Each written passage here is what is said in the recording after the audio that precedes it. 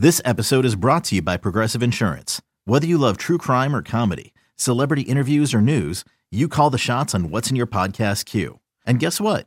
Now you can call them on your auto insurance too with the Name Your Price tool from Progressive. It works just the way it sounds. You tell Progressive how much you want to pay for car insurance, and they'll show you coverage options that fit your budget. Get your quote today at Progressive.com to join the over 28 million drivers who trust Progressive. Progressive Casualty Insurance Company and Affiliates. Price and coverage match limited by state law. Welcome to MLB.com Extras. I'm Danny Wexelman with Adam McCalvey, who covers the Brewers for MLB.com. Adam, we are recording this podcast on Halloween Day, so I must know from you, what was your best Halloween costume growing up, and what's your favorite candy? Oh God, favorite candy is impossible. My favorite candy is that's easier. It's probably microwave Skittles are near the top of my list. I don't even want to know what those are. Yes, we have done that in the press box at Miller Park before with our friend Mark Sheldon to explore how certain candies are really good warmed up. Starburst, interesting. The flavored Tootsie Rolls, and Skittles. That was during a rain delay, right? It might have been just before a normal game. So yeah, if it's a non-microwave version, it's jelly beans. I love jelly beans. I'm grateful for that. And I'm also grateful, Adam, that you cover the Brewers, because you're about to fill in a couple of blanks for us, because this is a pretty big week in baseball. Now, everyone thinks that we're in the off season, but I tell people it's not the off season, it's the other season, because it's just as busy right now, because a lot of decisions have to be made. So we're going to start. We talked about Mike Moustakas last week, but we're going to talk about Moose and Joakim Soria. I think no surprise they elected free agency, but how does that impact the team, and what decisions have to be made now? Well, I mean, you're right that there's no offseason, because these the Brewers' first moves came on the day after the final game of the World Series, so there literally was no offseason. These moves came on the second day, and for Mike Moustakas, I wasn't surprised. He is a guy who free agency did not treat him well last year, and he took that one-year deal with an option from the Royals. And I think my expectation was that at 30, after another pretty productive year, he would try to go get the multi-year deal he had hoped to get last season and didn't get. So I think it didn't surprise me at all that he would take another shot at that. It doesn't mean he won't be back in Milwaukee. It just means that he's going to test the waters first. Soria, I guess I was surprised, and maybe I shouldn't have been. His option was for $10 million, which sounded like a lot for a 35-year-old reliever. But he also declined, and it's a sign of the value that relief pitchers command right now. They are in high demand, and this is a guy who had the second best strikeout rate of his career, and had another pretty good year between the White Sox and Brewers. And I think, well, obviously the fact that he didn't accept the option, he feels like there's more than $10 million out there to get. So it's maybe a signal and a reminder that relief pitchers are, to some degree, king right now in baseball, and they are commanding salaries that are way above what they've gotten in the past. So, as far as what it means, I mean, I think it just starts the process of what could be another creative offseason for the Brewers. I mean, the way I look at it is there's no sense in looking at where we think the Brewers have holes, because David Stearns is going to do something to totally surprise us, because he's done that every year so far that he's been in charge. Last year, obviously, the big moves were getting both Kane and Yelich on the same day. And, that was a team, the Brewers, that looked like they were set and out. It looked like they didn't need any outfielders. We were all talking about starting pitching, and he went out and got two of the best outfielders that were on the market. So he's going to surprise us again. There's going to be some creative combination of moves. They will definitely add pitching. They will probably add relief pitching. And, again, the fact that Soria elects free agency doesn't mean necessarily that he won't be back. Although I'd be surprised if the Brewers start giving out a bunch of multi-year deals to relievers. Okay. All right. That is really interesting how the market shifts like that. And obviously we saw a lot of teams changing the way they're managing their bullpen. Obviously, the postseason is a free-for-all. You got to do what you got to do. But we definitely saw some different things in the 2018 season. So we'll keep our eye on that. But the next guy I want to talk about is JT Realmuto. And you brought him up because he basically told the Marlins, I'm not coming back next year. And the odds of him being in a different uniform are really good. He hit 21 home runs, 74 RBI, 277 batting average, and made $2.9 million. He's under team contract for 2 more seasons. Could he be the Brewers' next catcher? Well, I think the Brewers are going to be on the list of teams, and a pretty long list of teams that get linked to him this offseason and make a play for him this offseason. Because if you're a club that wants to do something about your catching situation, this is as good a player as is out there. It's a thin position. It's always been kind of a thin position.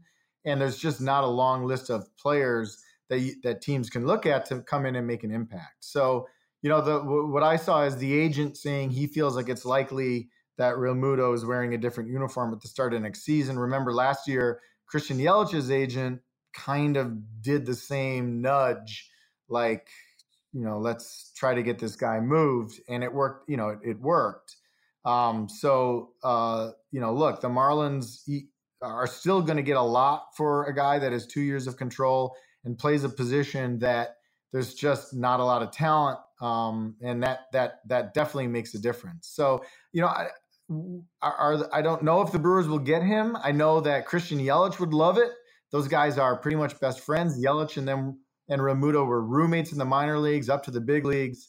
Yelich was there the night that Realmuto met who's now his wife.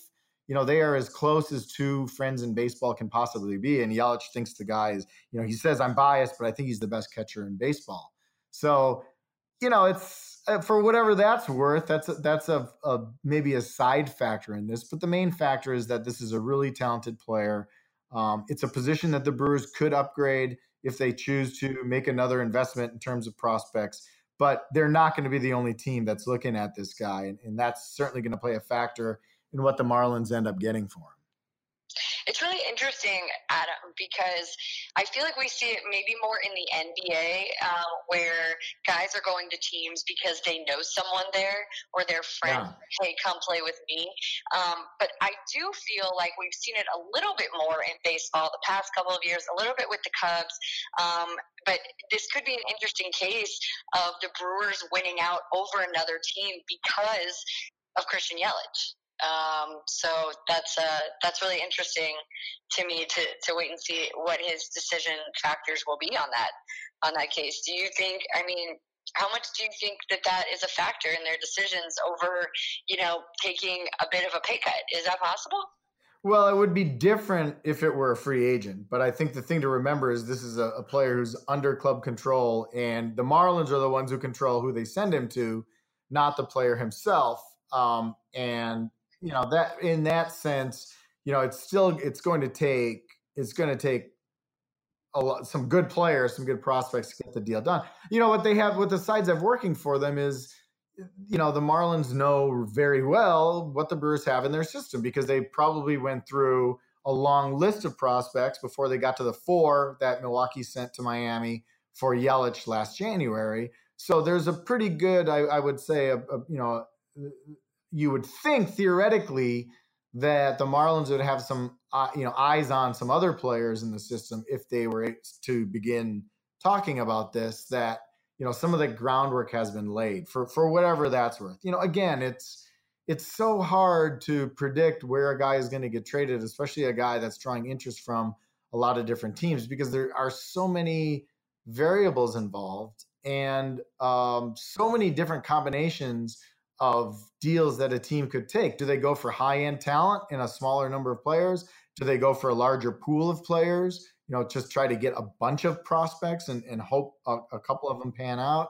There's a lot of different ways to go when you hold one of the biggest trade pieces going into an offseason. And when it's different too, I think, in an offseason versus in July, when you have an entire offseason to sort this out. I think that changes the talks a little bit. So I don't know. It would be a nice story if they ended up back together, but I'm not certain that the friendship is going to play a role in where Real Muto ends up. Just a pipe dream for me, Adam. Just a pipe dream. Well, you always like the good human interest stories, and that would definitely be one. Yeah, they get me every time. Okay, last thing, Adam. We're going to talk about Brewers' top prospect, Keston Hiura. He made the AFL Rising Stars and playing in that Fall Stars game recently. And Milwaukee's going crazy over this guy. He's just 21 years old. He's not going to make the opening day roster, is he? No, he's not. And I keep sharing the updates from the Fall League, and every single time it generates, a dozen questions about whether he's going to be the opening day second baseman. Remember, that's a position, we talked about this last week, Danny, that there's some question marks for the Brewers. They have Jonathan Schoop, who's arbitration eligible, coming off just a terrible second half in Milwaukee. They maybe have Travis Shaw at second base if they have someone else at third, because Shaw showed he could play that position. They have a really good prospect, Mauricio Dubon, who's coming back from ACL surgery. He'll be, they think, ready to go by the start of spring training. So he's kind of in the equation. So there's all these floating pieces, and we don't know how they're going to work out. And a lot of people say, why not just, this guy is, yes, he's young, but look, he's just mashed everywhere he's gone. Let's just get that bat in the big league lineup because it looks like he can handle it. Spring training last year, big league camp gave a little bit of a preview of that. But I think a little dose of reality is necessary. This kid has had one full professional season. He spent the second half of last year at AA. This is it's got to be step by step. Let's not get too far ahead of ourselves. I think opening day is a bit of a stretch. Okay, and small correction on my part, little asterisk. He's 22 now, 90 days 22. So he's more 21 than 22. He ended his season as 21. So he's 22 now, but still, I do agree with you. But exciting, right? Exciting to have a guy like that and have a bat that you can look forward to, because we talk about this all the time. These guys get drafted, and you don't see them for 5 years. You forget about them, but this guy he's making a splash in the Fall League, which is awesome. That's what that league is for, to give guys more reps, but also kind of get you accustomed to some names that you're going to start seeing in your clubs more. So good on him. Brewers fans, take the foot off the gas for just a little second, but not too long. It won't be too long till he's up there making an impact, I'm sure. Unless he's traded, Danny, which is, look, and if they're going to make an impact trade, every single discussion is going to start with this kid, Keston Hiura. So that's always something to keep in mind too, is that these prospects, they're always playing for their team, but they're always playing for 29 other teams as well. And when you're kind of in that elite prospect level, that a lot of clubs have eyes on you at the same time. So that's another little thing to hang out there. So we'll see where his path takes him. But the really good thing for him is healthy. He's had, he was drafted with an elbow issue. It looks like he's navigating that well. He's throwing, all his stuff in the field is good from what we hear. And he continues to just absolutely rake. A wealth of knowledge, as always, my friend Adam McCalvy, who covers the Brewers for MLB.com. If you would like to follow Adam or watch his cool Instagram stories about melting Skittles in the microwave, but also you can go to MLB.com/Brewers and read all of his great work there, because he's going to have one tab, 2 tabs, 5 tabs on this team come opening day, and then we'll get rolling again. But Adam, we're going to chat next week, and you never know, JT Realmuto could be a Brewer. I will take the under on that, but I will take the over on us talking next week. Okay, I like it. I'll take those odds too. Listen, thank you again so much. I love chatting with you. With Adam McCalvy, I'm Danny Wexelman. Thank you guys so much for tuning in.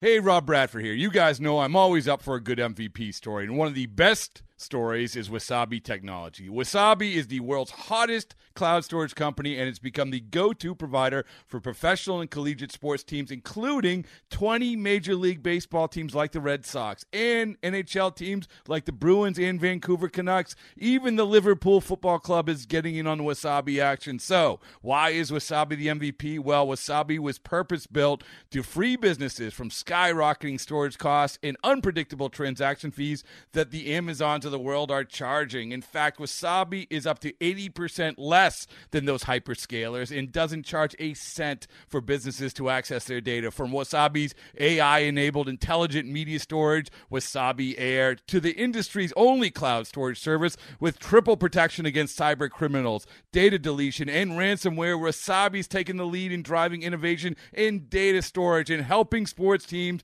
to unleash the power of their data. Wasabi, another Boston-based championship team.